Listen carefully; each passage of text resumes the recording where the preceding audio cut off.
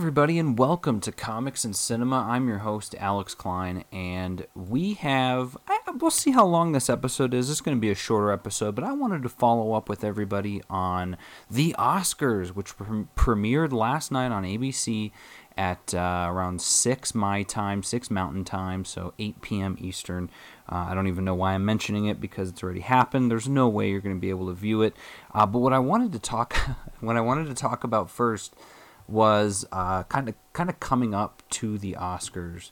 There was a kind of a shocking news article that came out, something that I hadn't considered before. Something, honestly, and if any of you tuned into the last episode of the Oscar picks, something we were very clearly against here on Comics and Cinema, and so much to my surprise and chagrin, I learned of some really startling news, and so I have no choice but to read this news to you all. I'll let you know what the source is, when we're done. But here, I'm just gonna read it word for word. As increasingly panicked authorities worried that even the Oscars wouldn't slow down the delirious phenomenon rapidly sweeping the country, several reports confirmed Wednesday that the nation was unable to quell its insatiable appetite for all things Mank. Frankly, we're in the midst of a Mank mania right now, and even more troubling, the Mank train shows no signs of slowing down, read a report from cultural trend watchers on the explosive adoration for the 2020 film Mank that had gripped an increasingly hysterical U.S. populace, citing evidence of what is increasingly being called a Mank moment that ranged from the deluge of Mank memorabilia to popular TikTok channels where viral stars acted out scenes from Mank. Frankly, we've never seen anything like how absolutely crazy everyone has gone for Mank. Everywhere you look, from billboards to teenage girls' bedroom walls, there are pictures of Mank star Gary Oldman, and fashion trends indicate that everyone wants to look like Mank. Even small children have been spotted with Mank backpacks. Easily half of new internet content is about Mank, as news sites desperately try to fill their readers' unquenchable thirst for Mank, and we expect that to increase due to the fervor surrounding the new cryptocurrency, Mankcoin. We're also witnessing the rise of Mank caves, where men hang their Mank posters and drink cocktails based on those consumed in Mank. And it's not just America. China and India are going absolutely hog wild for Mank, and we anticipate Mank mania growing even larger after the release of the new Mank Anthem, a collaboration by Drake, Bad Bunny, and Travis Scott, as well as the debut of the McDonald's Mank Burger and Kraft's Mankaroni and Cheese. Given where we assume things are headed, there's certainly no question that 2021 will go down as the year of Mank.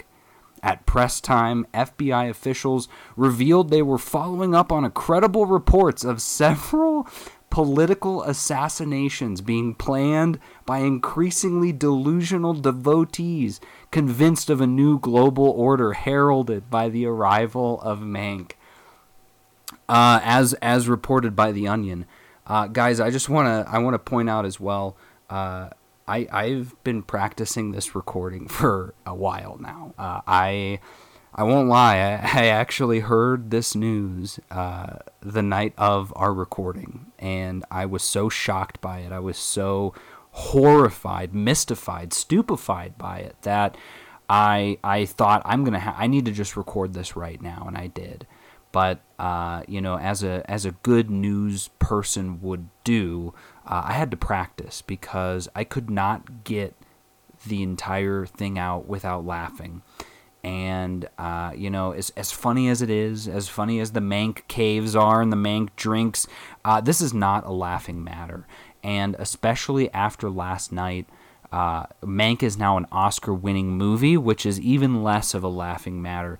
If any of you were in there and able to tune in, you would have seen in the Best Picture category, the clip that was chosen was of Mank himself being undressed by an assistant, if you will. I certainly don't remember that scene. I don't remember a lot from that movie. that Manky movie. I don't honestly. I scrubbed my brain after that movie came out. So, for those of you that are going to be investing in the new cryptocurrency Mank coin, I would advise you to. I would advise you to buy low, and I would advise you to sell immediately. To those of you that are allowing your children to purchase Mank memorabilia, such as backpacks and posters of Gary Oldman being undressed by his assistant, I would really strongly encourage you to question your own parenting decisions, and I pray that you did not subject your children to this film, because certainly if they hadn't seen Citizen Kane, they're really not going to enjoy Mank. I mean, I don't even remember if Mank is rated R, but it should be. Is it unrated? It should be rated R, I guess. For really, don't watch this movie. But like I said, all kidding aside, Mank is a serious problem. No, all kidding aside, I'm going to go through this list. I hope you guys had a really great night. I got 16 out of 23 in here. So I'm going to be going really fast through these just because I wanted to only talk about some of the upsets. And I'm going to dive into at least the lesser-known categories first. Tenet won visual effects. Awesome. No surprise there. Sound of Metal won Best Sound and Best Film Editing. Again, no surprise there. Best Short, Two Distant Strangers. I actually watched that right after the awards ceremony on Netflix, and it was really good. It's only 35 minutes long, and it's essentially... Actually, if you haven't heard about it, I won't spoil it. It's too short to be spoiled, so I won't say anything other than if you've watched the TV show Watchmen. There's another movie that he was in. I'm gonna have to double check, but there's a guy in that movie that is in Two Distant Strangers, and I'm kicking myself because when I saw it, I was like, oh man. I know this guy, like I've seen him before. So it's Joey Badass. He's the main character, but his name is Andrew Howard. Oh, and that's right. Yeah, I was like, are you kidding me? He's in Tenet. So if you've seen Tenet, he was also in Limitless and Agents of S.H.I.E.L.D., Taken, Transformers. I've actually seen him in a lot of movies. So he's one of those kind of character actors that you're going, oh, I knew him from something. So yes, also Best Short went to If Anything Happens, I Love You, called that. We've also got Best Production Design, which, like I said, went to Mank. And Best Original Song, I guessed Speak Now for One Night in Miami, but it went to Fight for You for Judas and the Black Messiah by Her. Well deserved.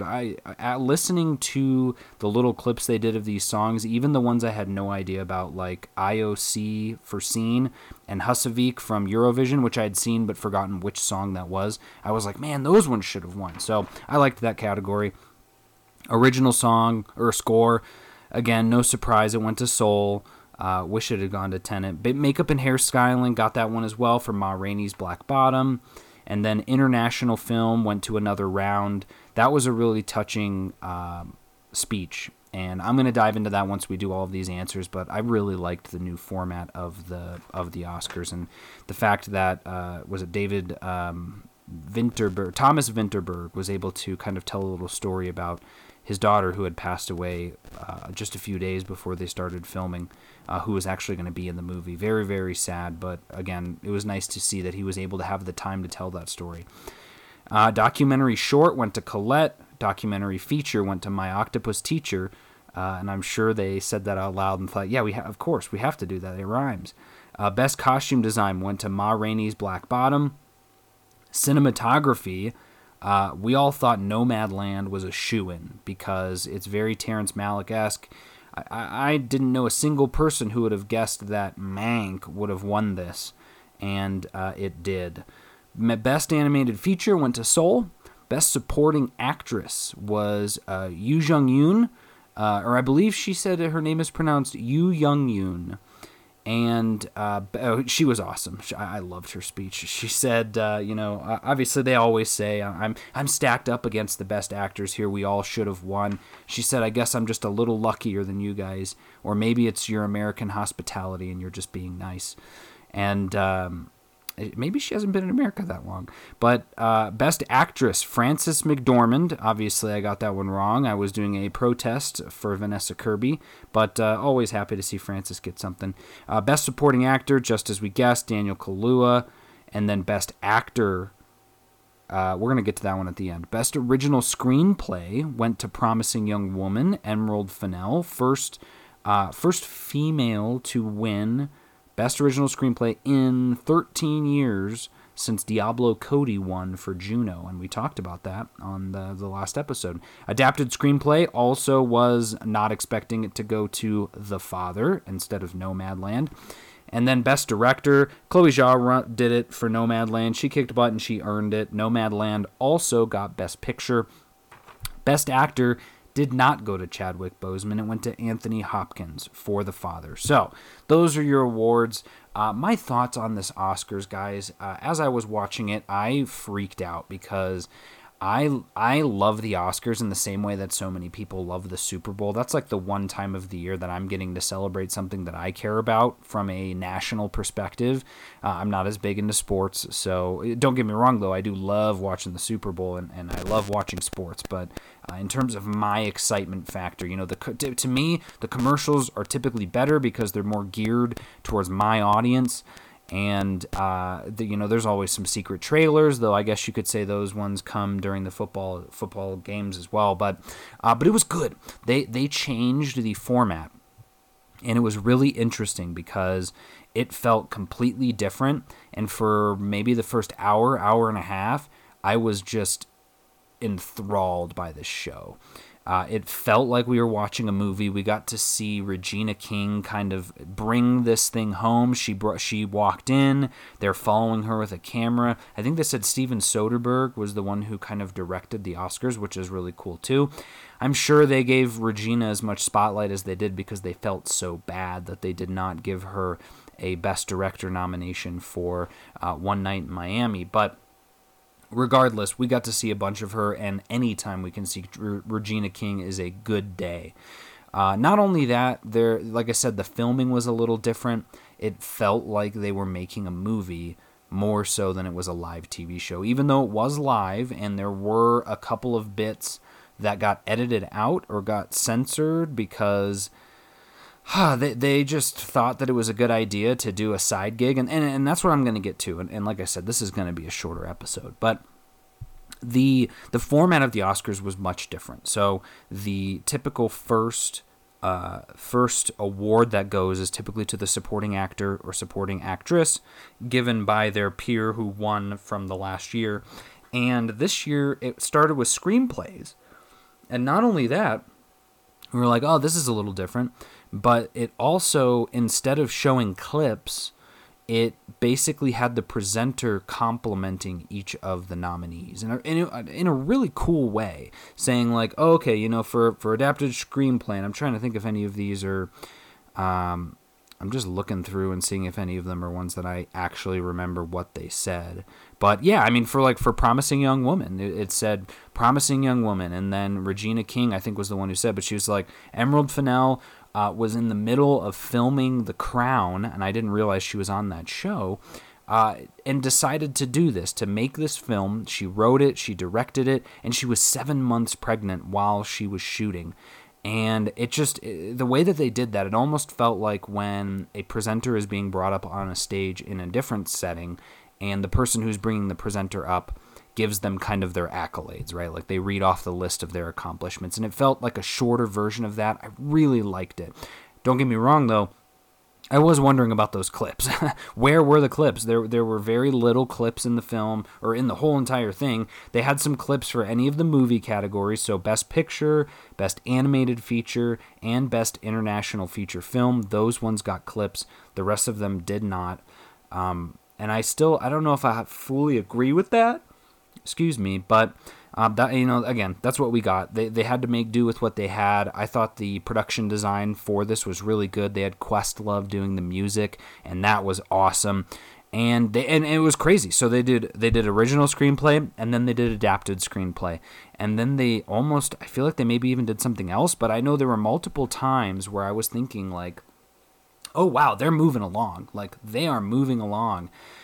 Whereas in the prior ones, there would be the person who was the host, and they would try to crack jokes or be funny, and some of them hit, but at the same time, it was the quickest way to get me to start looking at my phone and going, okay, how much time is left in this? So I really liked that, and it felt very, very fresh. And so if I could fill out a feedback card to the Oscars, I would say, please do this format again. But there's still some things that they definitely need to change in this format. They had 0 games, 0 interactions the entire time, and then out of nowhere, after like 2 hours, they had this, guess this music. And it was this a song that was nominated for an Oscar, won an Oscar, or wasn't nominated? And they immediately asked, I think the first one was to Andra Day, and it was for Purple Rain. And she was like, well, this is a really good song, so it probably didn't get nominated. And then, but then there was a censor, and that was what was censored, so I was able to read her lips to see that. But a couple people I was talking with said that she said like a swear word or something. I don't know what it was. But then when they did it with Glenn Close, she did the same thing. But we also got to see her dance, which was really cool. But I'm just, the whole time I was like, you're putting a game in now? Like, we're 2.5 hours into this. You need to wrap this up. There are, only an X amount of categories, and you're really trying to give... I appreciated at least that they got rid of the whole host bit so that the winners could speak a little longer. And there were some great speeches. Like I said, Thomas Vinterberg's was a highlight. Daniel Kaluuya's was great. There were a few others that I really liked. A lot of the foreign winners, just because, again, the things that they were talking about, I was like, oh, wow, this is really resonating. That's some great awards. One of them for, I was going to say, is it Tyler Perry for Medea? He won an achievement award, and then Hal from, I always forget his name, Heisenberg.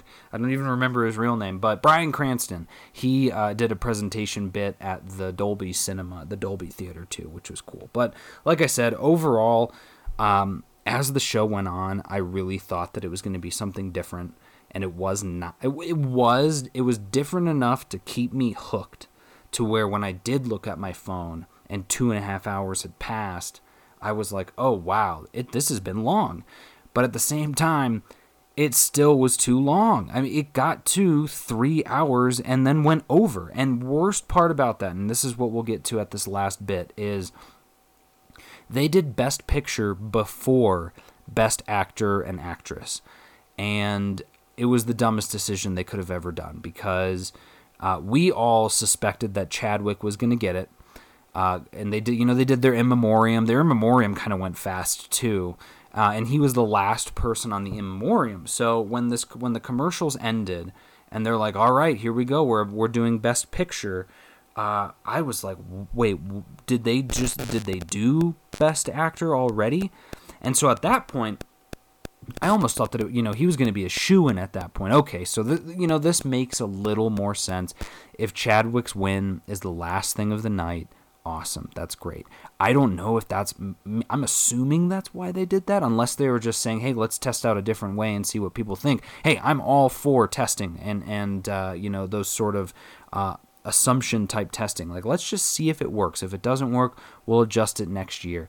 And so when Anthony Hopkins was announced as the winner, and not only was he not there, but he wasn't even available at all. So it was just a picture of him, which is I don't want to say it in a funny way. It certainly isn't funny, but that's the exact same thing that would have happened with Chadwick. I'm assuming that his late wife would have probably accepted the award and said something beautiful. But there were a lot of people who were saying, like, oh, Anthony's not even here to receive the award. And my first thought was, well, sadly, Chadwick is also not here to receive the award, so that's kind of a strange argument. But I do agree with the idea that he wasn't even available to do a recording for his award. I mean, come on, I guess if he's won a bunch of stuff, and maybe he even wasn't of the assumption that he was going to get this award, and maybe this was the whole thing, was that everyone just assumed Chadwick was going to win, and he didn't win. And so we had to deal with this weird ending of the show where Joaquin Phoenix announces it. His freaking face comes up on the PowerPoint presentation, and then the show ends, and that was it. And I think Joaquin said that he, the Academy is accepting it on his behalf, or something so crazy. And it wasn't until today that Anthony Hopkins kind of released a statement on his Instagram, a video. And don't get me wrong, guys, I love Anthony Hopkins. I think he was great in Thor. He was great in Silence of the Lambs. There's some other movies that I'm trying to think off the top of my head. All I know is whenever I see him on screen, I'm always happy to see him. He always does a great job. But I don't think he expected this. So here's what a quote, I guess, from it. I don't know if this is the whole bit from his Instagram, but he said, "Here I am in my homeland in Wales. At 83 years of age, I did not expect to get this award. I really didn't. I'm very grateful to the Academy. I want to pay tribute to Chadwick Boseman, who was taken from us far too early.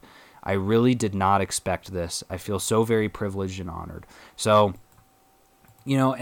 from certain people that have seen both of those performances, they have said that Anthony Hopkins gave a better performance. And so that, maybe that'll be the last sort of thing that we leave on with this, is just that the whole idea of the awards.